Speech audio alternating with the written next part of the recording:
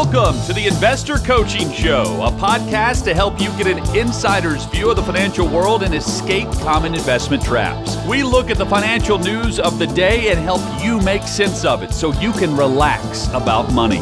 And here's your host, Paul Winkler. And welcome. This is the Investor Coaching Show. I'm Paul Winkler, talking about the world of money and investing.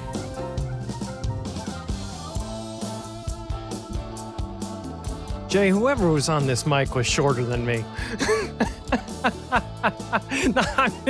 I got it. All right. Yes, actually, sitting in the studio today, it seems like I was here forever, and then forever I've been gone from the actual studio in downtown. So actually, I've got a lot of things to talk about and things that I want to just cover today. And, some of the things I'm going to be talking about, some meetings that had taken place during the week, and I figured it'd be kind of fun to walk through some of these things. And just see, JR sent me. So what JR sent me, he's always sending me articles. Seven simple portfolios have beat the S&P 500 for more than 50 years. And yeah, of course, because when you invest, you have this concept of investing. This won the Nobel Prize in economics, and it's different factors of investing. And a lot of big mutual fund companies have basically said, we will not follow the research because investors won't stick with it.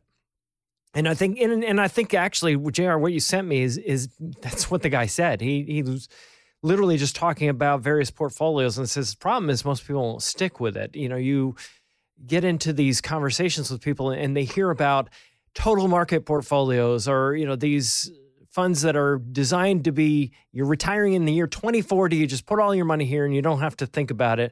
But they typically track what most people hear about on radio and TV, the Dow, the S&P 500, the NASDAQ, large U.S. stocks, large U.S. stocks, large U.S. stocks. And, you think about it, who would have to pay the least to use your money? Large U.S. companies. Why? Because they're big. They don't need to pay a lot. So you'll pay a high price for the earnings that you get. So hence what ends up happening is you end up with historically much lower returns. And you think, well, I've got some returns, right? Yeah. And it's what you leave on the table that is so often the problem, because you're trying to desperately outpace inflation as an investor. Because inflation is, like it or not, good grief, you go back to the 1970s and you could buy a house for $30,000. Perish the thought now. It's not going to happen. So you really want to more handily outpace inflation, and that area of the market doesn't do it quite as well. So yeah, these portfolios, which add in value companies and, making sure that the problem is you can't just do value. You got to really watch that term, value. Because value companies are companies that have very, very low prices compared to their book values, and most value funds don't do that. If you look at value funds, they're kind of in between growth and value. They're in between in that little crack, and what ends up happening is you end up with lower returns simply because you're paying more for every dollar of earnings, and more importantly, every dollar of book value. And there was something actually, so I was going through, one of the guys in my office says, hey, have you seen this program? And I said, no, but you know what? You and I will talk about it on the radio, because I don't watch TV. I don't watch any of the programs out there because, quite frankly, it's depressing to watch, too much on TV or too much on the internet, because there's so much bad information.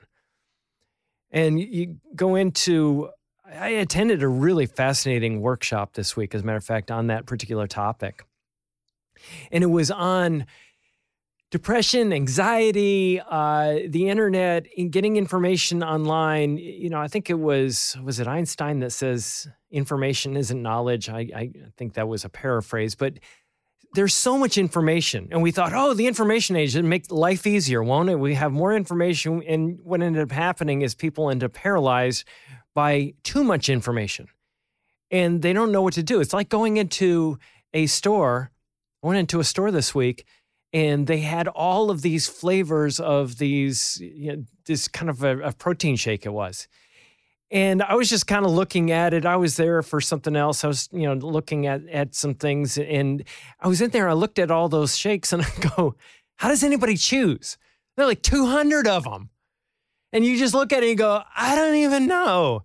And that's exactly it. You have like 30,000 mutual funds out there. How do you choose?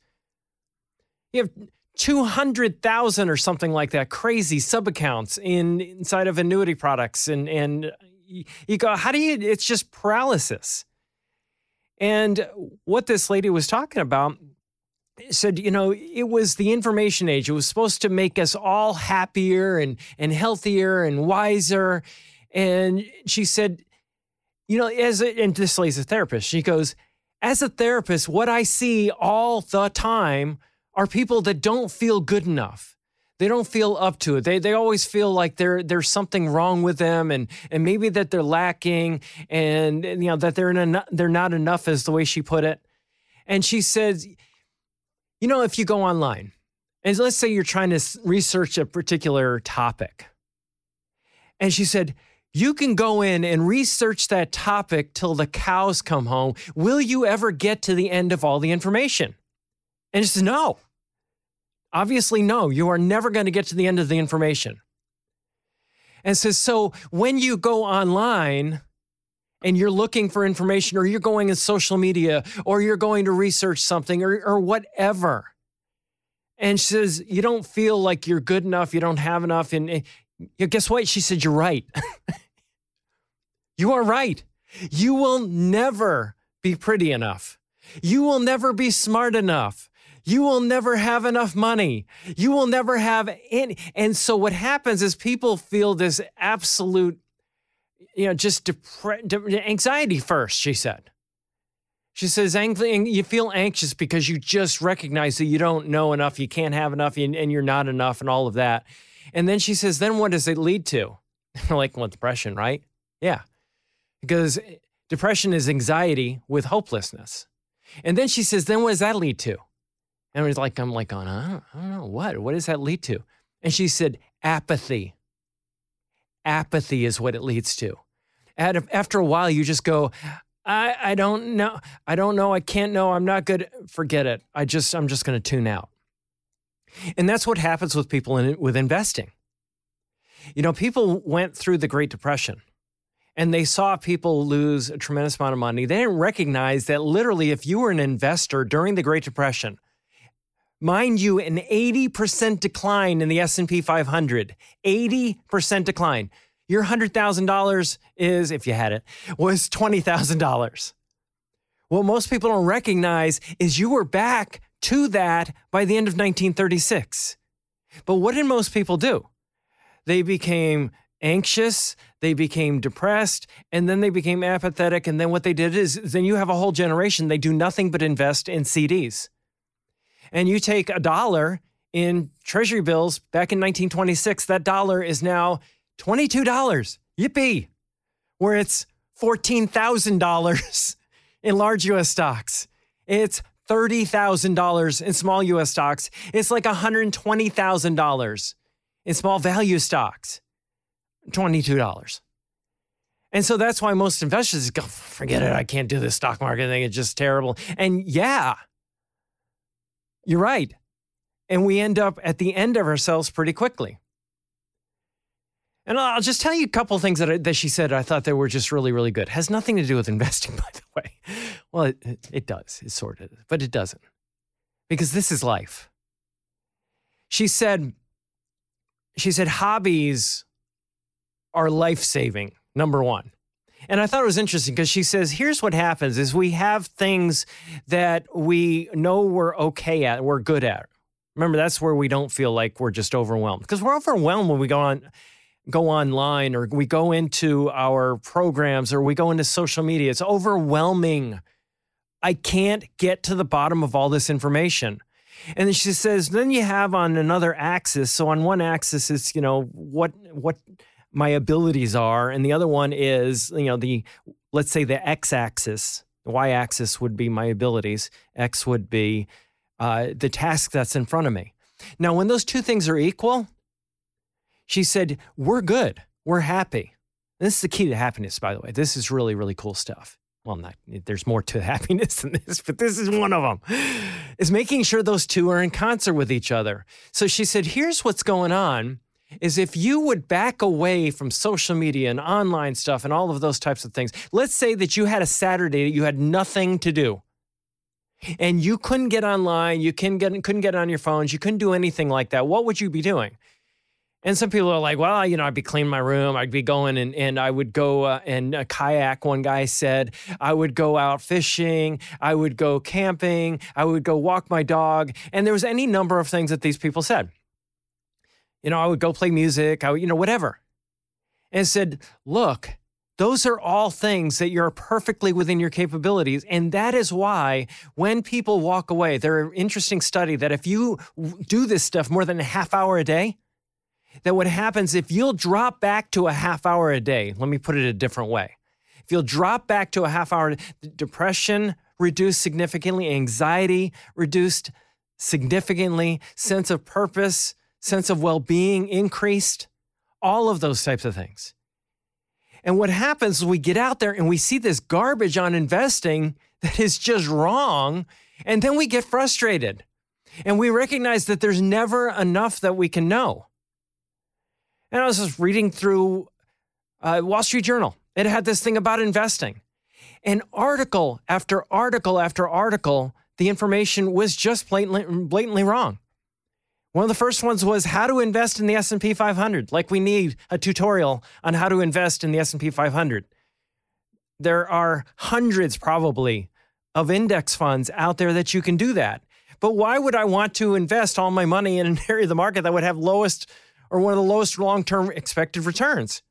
Well, why? Because we hear that it's good. Why do we hear that it's good? Because a fund that invests in large U.S. stocks that just buys and hangs on to them historically has better returns than ones that buy and sell and trade and get in and get out. And that's what you've always heard me talk about, the idea of market efficiency, right? In other words, trying to figure out which stocks are underpriced, buy them, and when they go up to the price that they're supposed to be at and then sell them is the way to make money. No, it's not. Companies have to pay to use your money. Those companies historically go up in value regardless of whether you have the right ones or not, if you just own them all. Now, why the S&P 500? Because of familiarity bias, of what we're familiar with as Americans. I know the big U.S. companies. So hence, I feel comfortable with them. I don't know this little international Japanese value company. I don't even know who they are. Can't even pronounce their name. So I wouldn't even think about investing in them. But as investors, what happens is we miss out on these returns. And we do that because we miss out on them because what we're doing is we're just doing what everybody else is doing. It's follow the herd. And, it's like Warren Buffett was talking. Warren Buffett was talking the other day about this. And he says, the gambling instinct is hard. I mean, he was just talking about Bitcoin. And he was just talking about how people, I don't know when it's going to go down. I don't know when the gambling instinct is going to go away. He said, to me, the lottery doesn't make sense either, but people find ways to, justify doing it. The government finds all kinds of ways to make money on it. We know roulette wheels aren't a good idea. So the better idea is own one. Don't be a player. Own one. And what happens, though, is we see other people, out there on the internet talking about how great they are and how wealthy they are and all of this. Or we hear about somebody that hits it big on something and then they get lucky and then all of a sudden envy kicks in. This Buffett is just, sometimes you love him, like him, hate him, whatever, but sometimes he's just very folksy. And he makes a lot of sense when he talks about these types of things. But he says people fly thousands of miles. They'll fly thousands of miles to do something that doesn't make sense. They go and bet on football games, bet on sports, and then what happens? All these different states have lotteries now, and you don't even need to throw the game anymore when it comes to you can make money on gambling just because the house wins every time. Is that you just need to make sure the spread's big enough. And we know to the bottom of our hearts, we know that getting rich quick and trying to hit it big doesn't make sense. It's not good. We got, thousands of years of wisdom that says that's not a good idea. But yet we still do that. And his philosophy is get rich slow. That's the way you do it.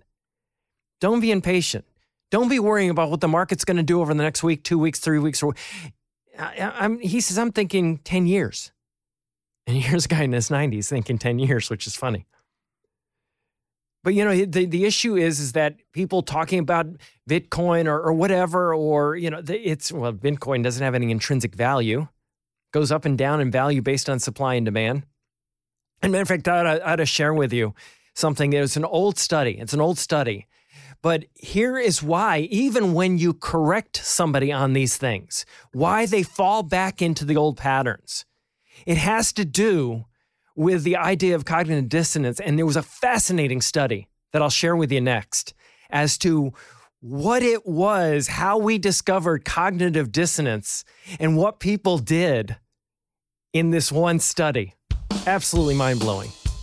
Hey folks, I want to tell you something I'm really excited about. My new book, Confident Financial Planning, is finally out. It's in paperback, hardcover, Kindle version, and I actually have an audiobook version of it. It talks about building your financial castle. I use that throughout the book, talking about your investments. Your financial plan is kind of like a castle. You have your savings and your emergency funds. I talk about that, debt, good debt, bad debt. We talk about special goal funds and how to set those things up and how to invest for those types of special things that you might want to do in the future. Types of retirement accounts, different types of taxation of investment accounts. Talk about real estate investing and pros and cons of that, how to project retirement assets, and your moat. That's how you protect your castle. It's the risk management aspect of a financial plan. If you want to find out more about that, you go to paulwinkler.com/book to get it. And hope you enjoy. All right, back here on the Investor Coaching Show, Paul Winkler. Talking money and investing, paulwinkler.com is the website. There is another American Dream experience coming up. It's beginning June. It's go on the paulwinkler.com. It's pretty cool. If you go out there, you can actually see some testimonials of people that have been out to this and have seen it before, and just their understanding of investing, understanding of finances. Money is just a tool to express what you value. And most people really don't know how to define that. And that's part of the exercise, some of the things that we do at that. So check it out there. It is a really, really fun event that we do for people. It's a free event. I don't know how these guys do it, but they do it. So you can. We have some people that can come in and help us out with it, and it's just a program that we have done for years, and it has gotten really, really good. And so something that we can share with you out there. Go out there, paulwinkler.com. Okay, so have you ever had something that you've done where you go, you came up with an idea and you said, I think I'm going to do this. Yeah, I've got this thing. I want to do this. I really believe this makes a whole lot of sense. Yeah, and then you're convinced that it makes sense, and then you really buy into it. And all of a sudden, you end up being wrong. That's never happened to anybody, right? And you think, well, if you're wrong, and maybe you're convinced that you're wrong, like for me, I'm kind of a weirdo, but I was a broker, an investment advisor working for a big investment firm for years. And I would jump from one to the next, to the next, to the next. And I can see how I got out of it, because I'm a weirdo, but what happened with me, I was failing miserably because I didn't believe in anything we were doing. The mutual funds, we were being told to sell and sell annuities. We were being told to sell life insurance products and all those stuff. I just didn't believe in any of it, because I would analyze it to death, and I would analyze it to the point where I couldn't recommend it to anybody. So what happened, I was just like, oh gosh, this is terrible. And I found very few circumstances where it made any sense. Because people were talking about life insurance as an investment. It was really, no, that's a bad idea. Annuities. And it was, no, the commissions are too high. And they're just basically investing most of the money in bonds. And the rate of return in bonds historically is horrible. How can you increase the return by adding a middle person like an insurance company? This doesn't make any sense to me. I can't sell this. Oh, we're going to index it to the S&P 500. Oh, you're going to index it to the area of the market that historically would be one of the lower returning areas of the market. And you're going to have an insurance company taking out fees, and you're going to limit the upside return. How's this going to work? It just didn't make any sense to me. So I was incredibly frustrated. And, what happened was one day, this guy comes in, he starts talking to a bunch of us, and he said something about annuities. He said, they have these sub-accounts that actually, these mutual funds inside the variable annuities that had outperformed the mutual funds they were cloned after. So you have the ABC mutual fund by itself. You can buy that. And then you have the ABC mutual fund inside of a variable annuity, which is an annuity that lets you buy mutual fund type investments. And the one inside of the annuity was doing better than the one outside, even though the annuity was charging, the insurance company was charging more money.